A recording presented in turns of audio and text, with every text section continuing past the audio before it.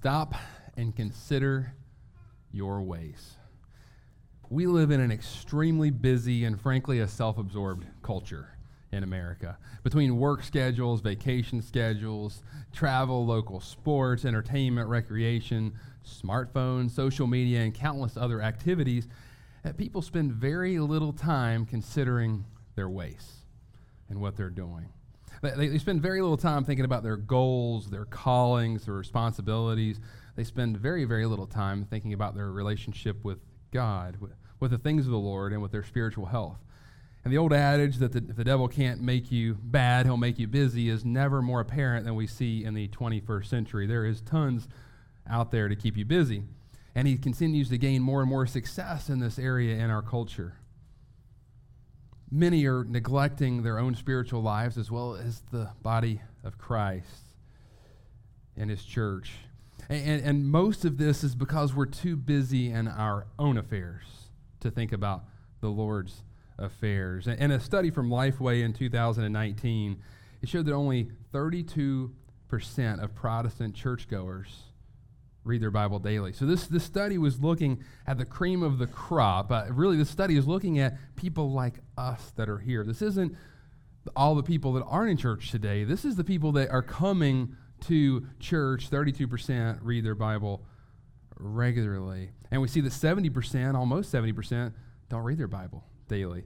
In fact, the same study, it actually said that almost 30%, 20%, don't even pick up their Bible in a whole week. They don't even look at it. And so the scary thing, the serious issue with that is we have a ton of people who are literally starving. We see the Bible is called what? The Word of God. It's what it's the bread of life. It's what we're to eat, our daily bread. And we have tons of people that are literally starving from a lack of food from the Word of God, that are having to make big decisions, or child rearing, raising their children without any idea of what God says about it. They're trying to do marriage without any idea of what God's Word says about it. They're trying to work at their job without any idea of what God says about that. And today, people are also neglecting attending the house of the Lord, the church. In 2002, ABC did a news poll, and it showed that 38% of Americans at that time in 2002 attended church regularly, came almost weekly, if not close to it. So at an average population at that time, about 287 million people, that meant about 114.8 million people attended church almost weekly in 2002. And this actually, at the time when it came out, it was considered a very poor study. It was super disappointed. And at a point, if you looked at the generation before that, that number was much higher, and there were some concerns then. But multiple studies, according to churchleader.com, if you look at it, they're actually saying today, in 2023, we're looking at well less than 20% that attend church regularly, probably around 17.2%. And so we look at the U.S. population today is 334 million is the newest estimate. And we multiply that by 17.2%, we get 56.8 million people attend church most weeks. However, so our nation's population since 2002 all the way to 2023 went up 15% is how much our nation's population went. But the people attending church regularly went down by almost 50%. I mean, we went from 114 to 50-some million people.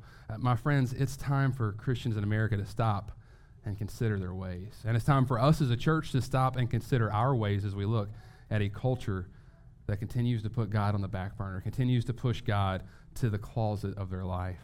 So join me as prayer as we start to this convicting and life-changing book of Haggai. Let us pray. Heavenly Father, I know that initial start is kind of tough. It's tough to hear those stats. It's tough to see that even though our nation's populations went up 15%, our nation going to church has went down almost in half the amount of people.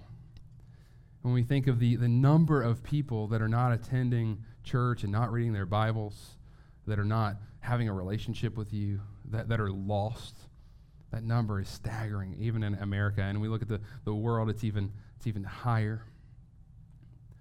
Lord God, I pray that you help us to, as we get into this great new book. I'm so excited to preach on this new book of Haggai. It's so relevant and applicable to us today. It's amazing how a book so old can be so new as well in so many ways.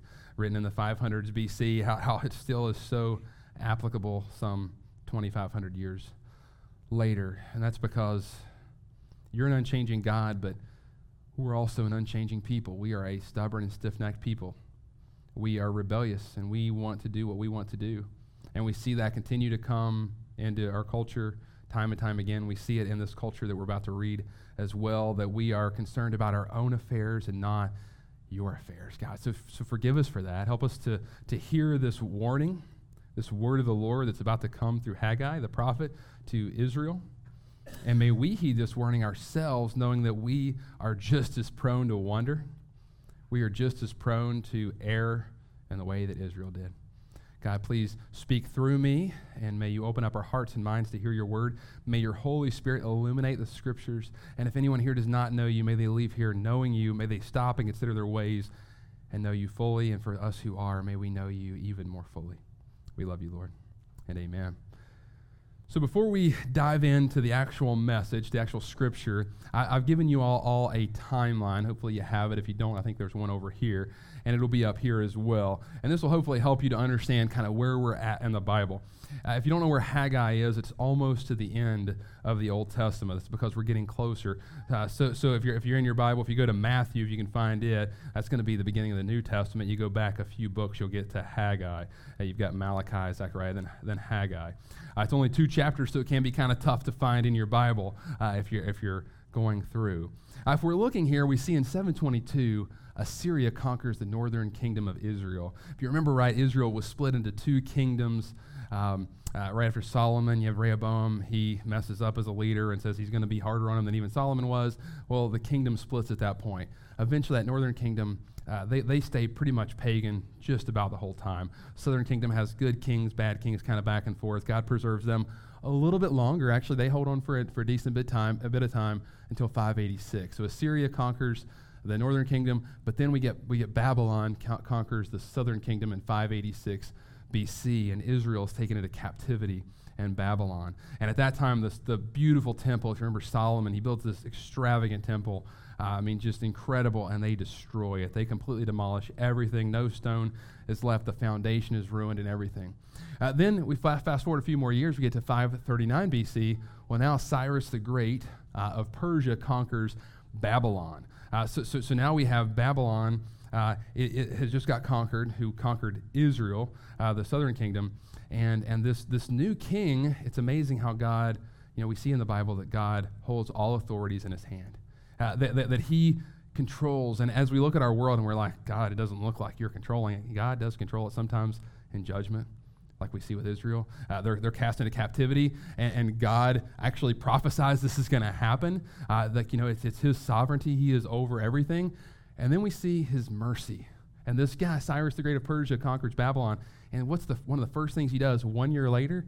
He issues an edict that allows any of the Jews that want to go back to Jerusalem to go back, rebuild the temple, and restart sacrifices to the Lord. This pagan king shows favor and grace to Israel. Only by the hand of God does something like that happen. And so the foundation of the temple is laid, but the work stops at that point. And it's at that point, a few years later, King Darius takes over. You can also say Darius, but Darius takes over as king of Persia. 2 years into his reign, we have Haggai the prophet brings the word of the Lord.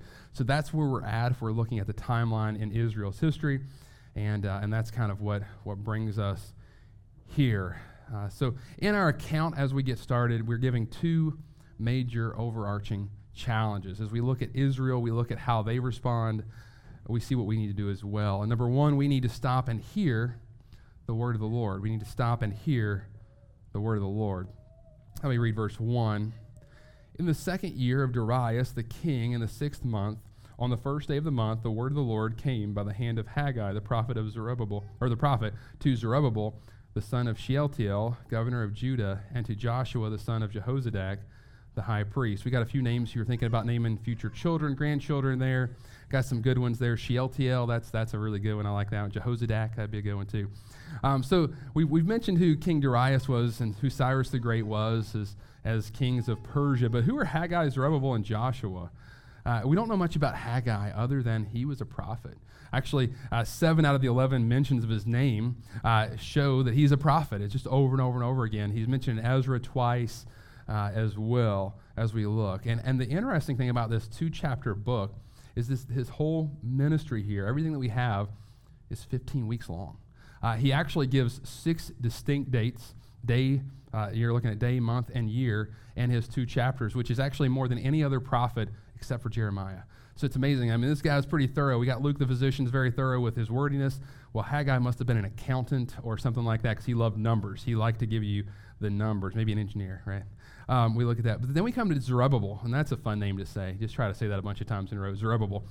And we don't know much about this guy either, if we're looking. We just know he's a governor that's been appointed, and he's the son of Shealtiel.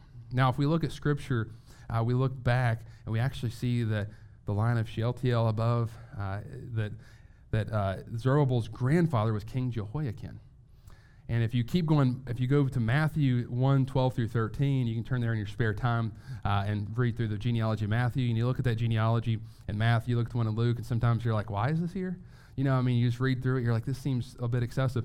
Well, we see that Zerubbabel is in the line of Jesus Christ. So how amazing. This matters because Jesus Christ is part of this. When you're looking at his fulfillment coming, and the favor shown to Cyrus, moving all of this forward, protecting Israel, keeping them as a nation.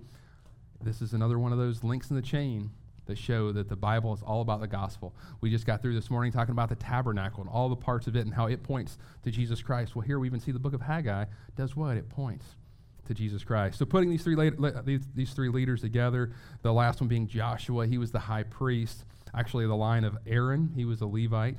But so putting these three together, we have the prophet, priest, and king. And we have the prophet obviously being Haggai, priest being Joshua, and the king or ruler, really the governor actually, is Zerubbabel. And so looking back at verse 1, before we move on to verse 2, we're told the Lord came to Haggai. And we're told that the word of the Lord came to him. And it comes on the first day of the 6th month. And it's an interesting thing. If you look at Numbers 10:10, the first day of the month was oftentimes the new moon, and it'd be a festival, a gathering of the people of Israel. Everyone would get together and feast and celebrate a new month at that time.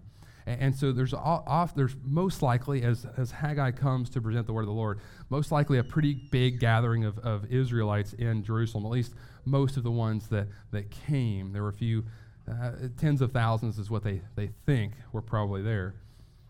Then we get to verse 2. It says, "Thus says the Lord of hosts, the people say the time has not yet come to rebuild the house of the Lord."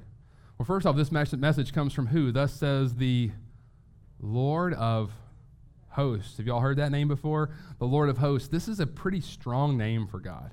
The Lord of hosts is like the Lord of angel armies. It's a military word. It talks about a strong right hand. It's usually used in a, hey, you better listen because I'm powerful, I'm sovereign, I'm over everything.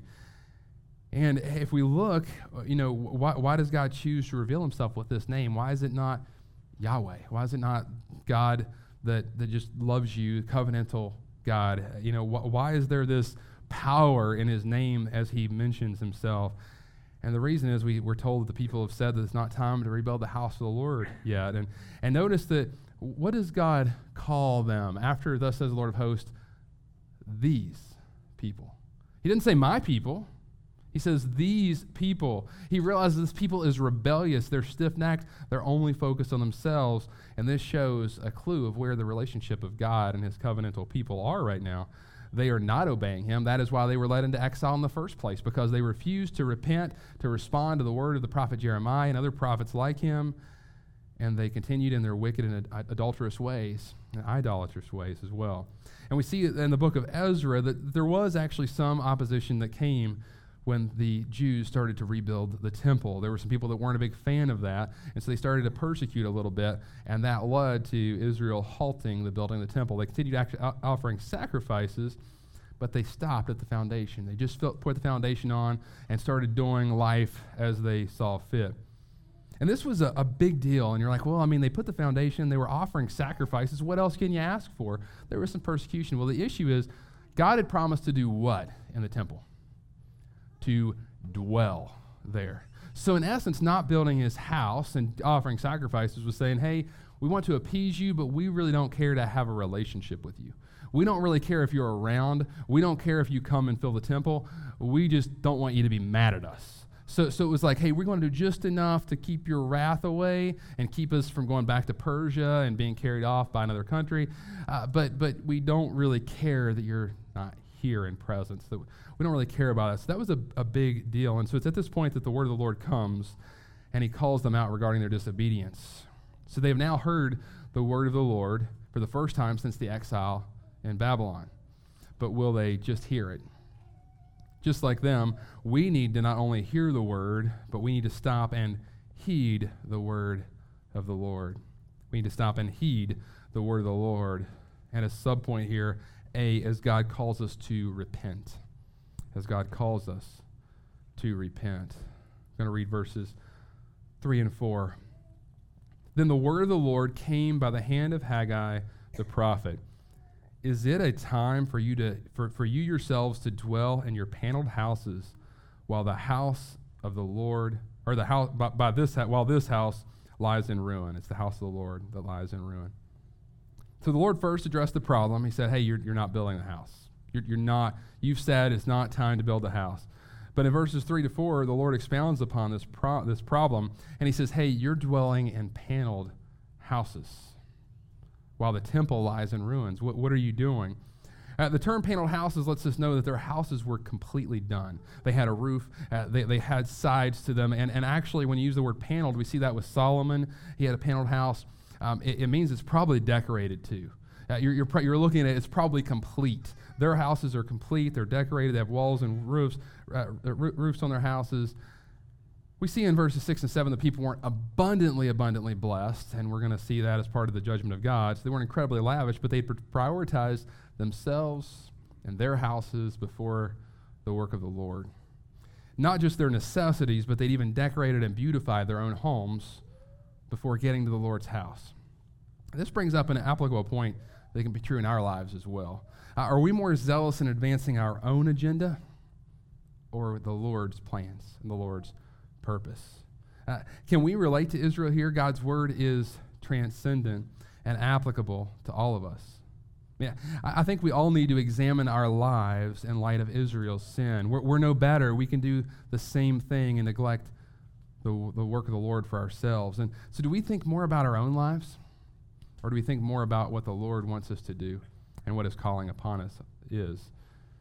Our culture is not about the Lord. So the natural way, if we're going with the flow, it's going to be about self, to get yours, to make sure you have yours.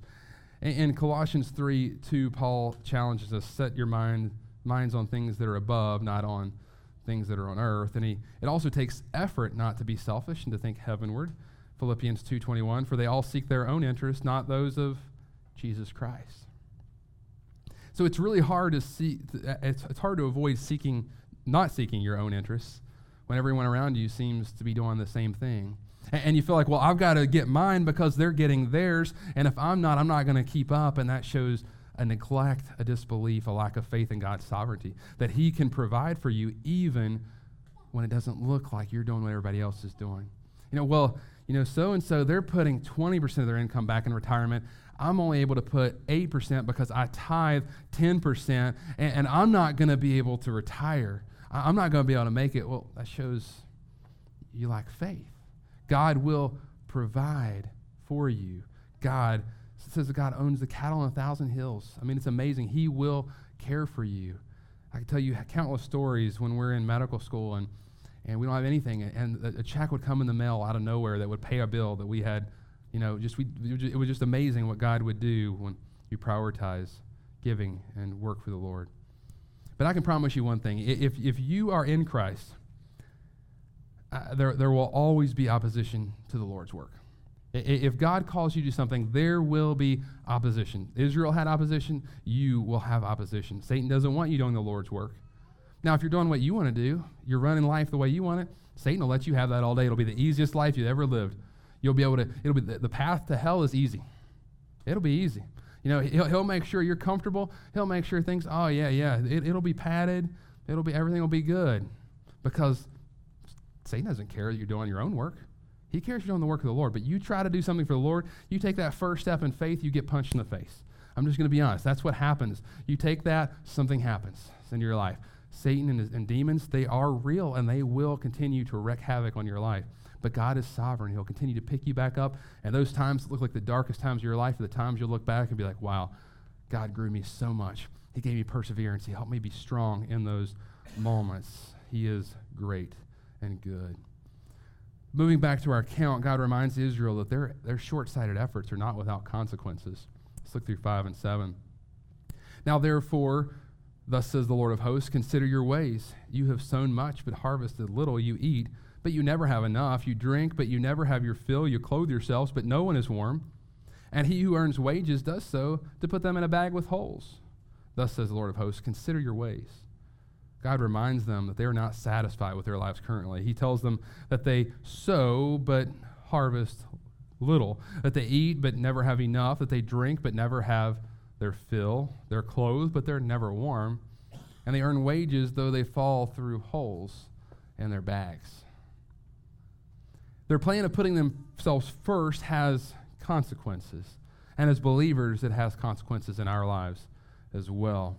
Obviously, we don't have the same covenant of prosperity that Israel had. If they obeyed, they would be blessed with financial wealth, with health, those kind of things. But we may not be promised that, but under the new covenant, we are promised fulfillment, joy, and peace that God gives us as he walks with us if we are in Christ and we are obedient.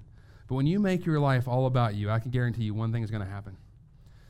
If you are in Christ, now if you're not in Christ, you make your life all about you, you're going to be happy. You won't be joyous.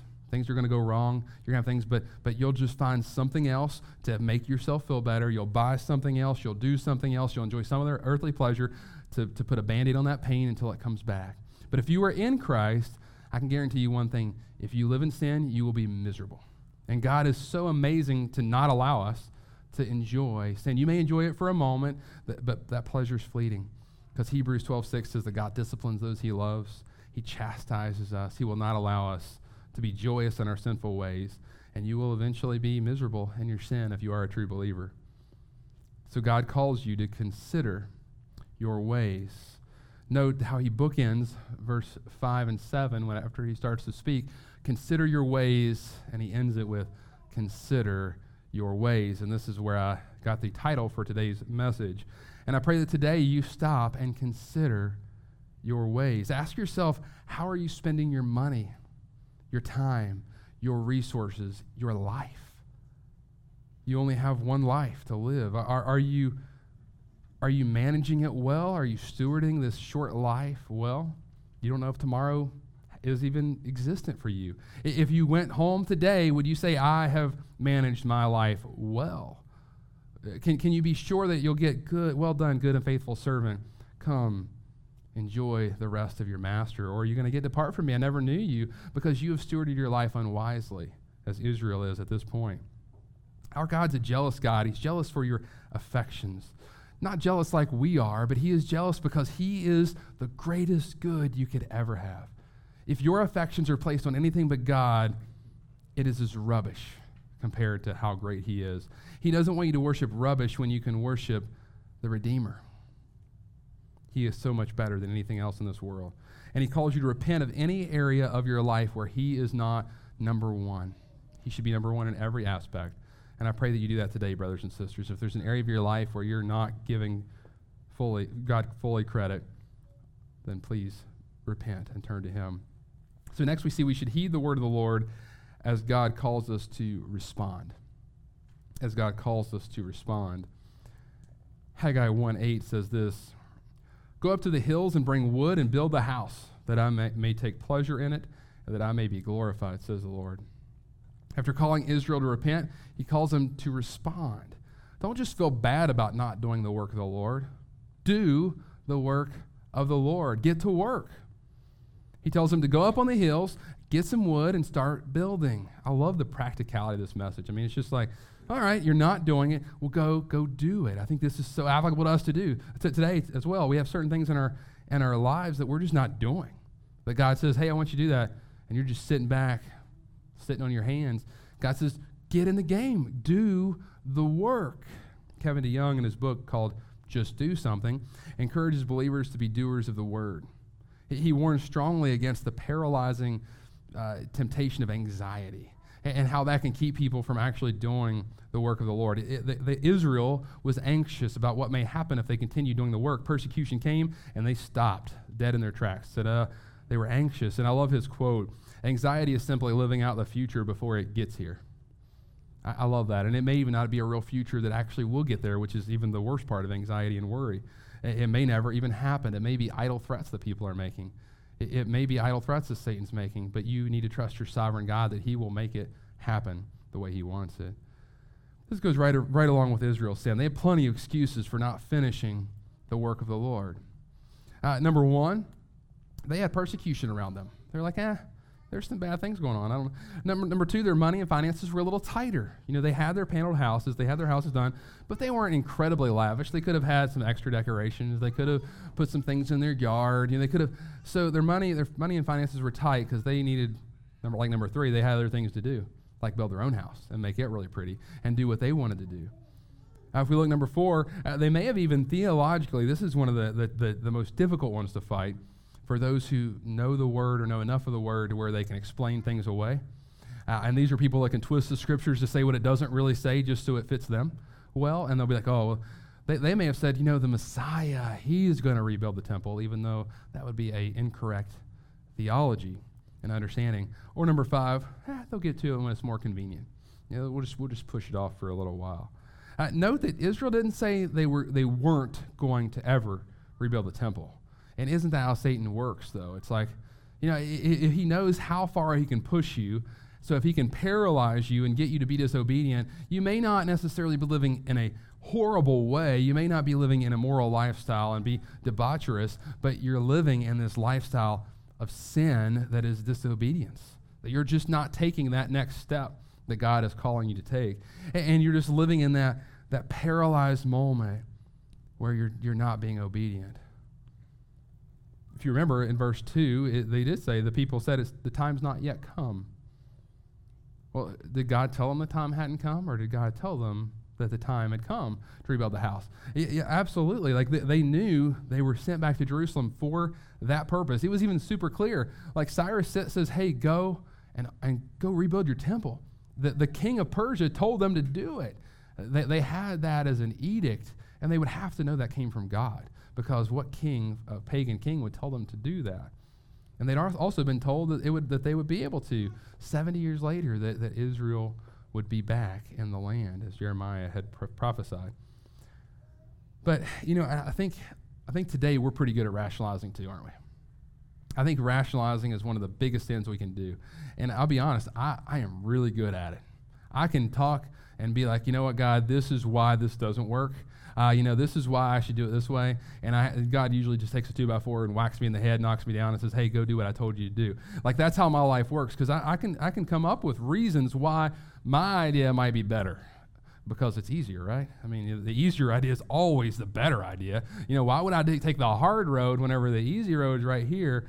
And we tend to gravitate toward things that are easy, that don't cost as much, that aren't as dangerous, right? But that's not how God always works. So church, what are your priorities right now? What do you hold as most valuable in your life? And in order to figure out where you value things, there's really two places that we can look, that we steward. And, we hear this a lot, how you spend your money and how you spend your time. You can see what you value at that point. So your first priority, how do you spend your money? Is it for yourself first, or is it for the Lord first? Do you give out of your first fruits, or do you give, here's a couple of cents over? Is God who you invest in completely? And then what is your first priority with your time? Your time is actually probably more of an asset than your money. God can create more money, and God can even create more time. He's timeless. I get that. But we're given a birthday and a death day. It's appointed a man to die once and then face the judgment. We have a death day that is there. We can't add time to our life. Even the Bible talks about how we can't even add a single hour to our life through our worry or anxiety. So here's the question. When you look at your time, how are you spending it? Are you spending it in Bible reading ever? Are you spending it making church a priority, or reading, praying a priority, church attendance a priority, or is it for your own pleasure and what you want to do and gaining the things of this world that are going to be destroyed, right? Moth and rust will destroy. When I was in medical school, and I was newly married, I realized that I did something wrong. I married medical school instead of marrying my wife. And I paid dearly for that at the beginning. Our marriage was struggling. It was because I was in sin and I was neglecting my wife, who God had given me. And it wasn't until my pastor hit me with the Word of God, with a 2x4, pretty much, he probably did have to hit me a couple of times, that I repented and I responded to it. And he reminded me that I needed to prioritize the Lord first and foremost in my life, not medical school, no matter how, quote unquote, glorious of a calling that was and how people's lives would be in my hands. I needed to trust God to sovereignly help me through those things, but still put him first. And he told me when I looked at my calendar, I would know what my first priority was. Whenever I had all the required things, there's some things you have to do. You have your requirements. What's the next thing you put on there? Whenever you get your calendar, and I pray that you do use a calendar, because you need to manage your money and your time intentionally. If you don't, it will manage you. Your money will manage you. It will tell you where it's going. Your time will tell you where you're going because you have to go there because you've neglected that, and you've got to go do that. So have a calendar, have a spreadsheet for your budget. That's another message for another time. Do that. Please do that. But when you get your calendar and you look, okay, what's the next thing I put in? It should be time with the Lord. You better have your Bible study daily. I don't care if you only have this much margin. You put it in there. After that, it's your spouse. It's your family. That's got to be next. It can't be your golf game. It can't be whatever hobby you have. It can't be whatever it is for you that makes you feel good. It has to be that. And that's what tells you what your first priority is. When you look at your calendar, what's the first thing you're like, I'm going to put this on there. This is it. Well, that's your idol. If anything before God, whatever you were going to say, even if it's your spouse first before your Bible reading, that's a problem. Is your spouse your idol? God has to be first, and then your spouse and your family have to be next in that order. And as you know what, I was really experiencing what Israel was at this time. I really felt like my grades were going well, but it was almost like there was a hole in my brain, just like a hole in their money bag. They're putting money in, what's happening? Boom, boink, boink, boink. They make money, and a lot of it, they're just trailing along. And that's how my study was. I would kill myself studying, and it was just like stuff just went through holes in my brain. And I just couldn't get it all, and I was just struggling. I felt like I was on a treadmill. I couldn't do it. But once my relationship with the Lord was right, the relationship with my wife was much better. It was amazing how my grades did better, even though I was spending less time studying. It's because God is sovereign. He blesses obedience. And I pray that you reorganize your priorities biblically, that you repent and respond. And finally, we need to heed the word of God as God calls us to recognize his sovereignty. As God calls us to recognize his sovereignty. Let me read verses 9 through 11. You looked for much, and behold, it came to little. And when you brought it home, I blew it away. Why? Why declares the Lord of hosts? Again, there's that name. Because of my house that lies in ruins, while each of you busies himself with his own house. Therefore the heavens above you have withheld the dew, and the earth has withheld its produce, and I have called for a drought on the land and the hills, on the grain, the new wine, the oil, and what the ground brings forth, on man and beast, and on all their labors. Brothers and sisters, this is a tough word. People give all kinds of excuses why things happen, and we know that the sin of the world does affect everything, that it's not always based specifically on what you do, but we're told here that we got to recognize God is sovereign. He blesses and he takes away. That's our God. He is good, and he loves us too much to bless us when we're in disobedience, especially as believers. That is how we run. And Israel's struggling for harvest, for food, for finances, and he lets them know that their struggles are a result of his judgment on their disobedience.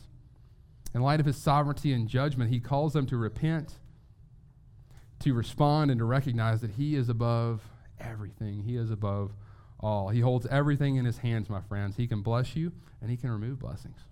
He can give you success, and he can bring you to ruin. So do we really respect God as sovereign over all? Do we recognize, church, that he is omnipotent, which means all-powerful, that he is omnipresent, which means he is everywhere at once, that he is omniscient, meaning he knows all things? Only when we truly recognize his power and glory can we trust in him in complete faith. That's why knowing the Bible is so important. We have to know who God is so that our faith is in him and him alone.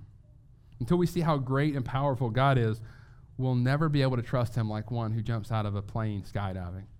When that person jumps out, they have 100% confidence in that parachute. If not, they're dead, right? So they jump out with that parachute. And until we see God as more reliable than the most reliable parachute on the earth, you won't make the hard decisions that are required to be obedient to him. So I was only personally able to get back to my story I was only personally able to reprioritize my life, to make those hard decisions, to study less, even though I was like barely keeping up. And I was like, man, the grades were going well, but barely. And I was only able to make that because I knew that God was big. My view of God continued to increase as I got more and more in his word. And I realized the God I served was much bigger than medical school, was much bigger than my step 1 board exam. It was much bigger than any board exams I would take in the future, that he was sovereign and he would bless my change in priority. He would give me what I needed to get through. And only because my view of God was biblical was I able to take that step of faith. So if you struggle with faith, you need to know God better. Once you know who God is and you see how big he is, how powerful he is, it becomes so much easier to trust yourself in his arms, because you see that his arms are so much bigger than yours, that his power is so much bigger than yours. And friends, my grades did do better after that shift. He blessed sovereignly my obedience. And yes, medical school and residency were still tough. I didn't always feel blessed. There were times where it was tough, but I look back, I can see him blessing each step of the way. Times of obedience, blessing. Times of disobedience, not blessing. Sometimes even cursed. So I can promise you, he is sovereign. And I do pray that we recognize his sovereignty, that we respond and we repent. If you've never responded or repented to the gospel, you've never repented and responded to the gospel, I should say, I pray that you do that today. We were introduced to Zerubbabel and how we saw that he is in the line of Jesus Christ. This account matters because a descendant, the one who descended of David, who would eventually be an ancestor to Jesus Christ, is here. And that man, Jesus Christ, fully God, fully man, truly God, truly man, came to earth as a man 2,000 years ago. And he lived a sinless life, died on the cross for our sins, as we all should know here, that he rose from the dead 3 days later. And he's the reign of the Father. If you've not repented and responded to that, you haven't recognized that he is sovereign, that he is the only way, the truth, and the life, I pray that you do that. You can have eternal life and be born again. For us who are already believers, I pray that we also repent, respond, and recognize God's sovereignty in our lives too, because we can so easily make God so much smaller than he really is. May we see him for the God that he is. I pray that you've evaluated your life, that you've stopped and considered your ways today. And I know that the Holy Spirit, if he's in you, he's brought something to the forefront, because none of us are perfect. He's brought something in your life that you're like, I need to consider my ways in this area. That's an area that I need to take a step of faith. I need to be obedient in this area. I need to take this leap and say, okay, God, I trust you. I'm in your arms. I'm not going to try to do it all on my own. I'm going to walk in obedience to you. And I pray that if he's revealed that you take whatever step or steps forward to be obedient to him. Because the Lord promises that he's going to continue working in us who are his. Philippians 1:6 says, and I'm sure of this, that he who began a good work in you will bring it to completion at the day of Jesus Christ. He will complete what he started. Our God is a God of finishing. Those who are truly his, he will continue his work in us. But I pray that we stop and consider our ways as we recognize his sovereignty, we repent, and we respond to his word. Let us pray. Heavenly Father, thank you so much for the beauty of your word, for just how applicable this book from 2,500 years ago is to us today. How, as I preach this, how I just see this working in my own life, in my own obedience and disobedience, God, how quickly I can disobey and how quickly you discipline, and I thank you for that. If there's anyone here that's going through that discipline, that's continuing to disobey, God, I pray that they repent, that they respond, that they recognize that you are sovereign. If there's anyone here who has continued to disobey by not coming to you in a saving faith, they continue to do life the way that they want to do it, that they just keep themselves busy so that they don't have to stop and consider their ways. They don't have to stop and consider their eternity. God, may you convict their hearts right now as I pray, and may you save their souls. And as we get ready to do communion in a moment at the Lord's Supper, it's a reminder of who you are and what you did for us, God. So, Lord God, I just pray that you convict hearts here. All of us are sinners. All of us have areas of our lives where we need to stop and consider our ways and repent and respond to you. All of us can recognize your sovereignty in a bigger way because our minds just can't wrap around a God who is in control of everything. But God, I just pray that you reveal whatever areas in our lives we need to hand over to you in a greater way and how much more we need to trust you. We thank you, we praise you, we love you.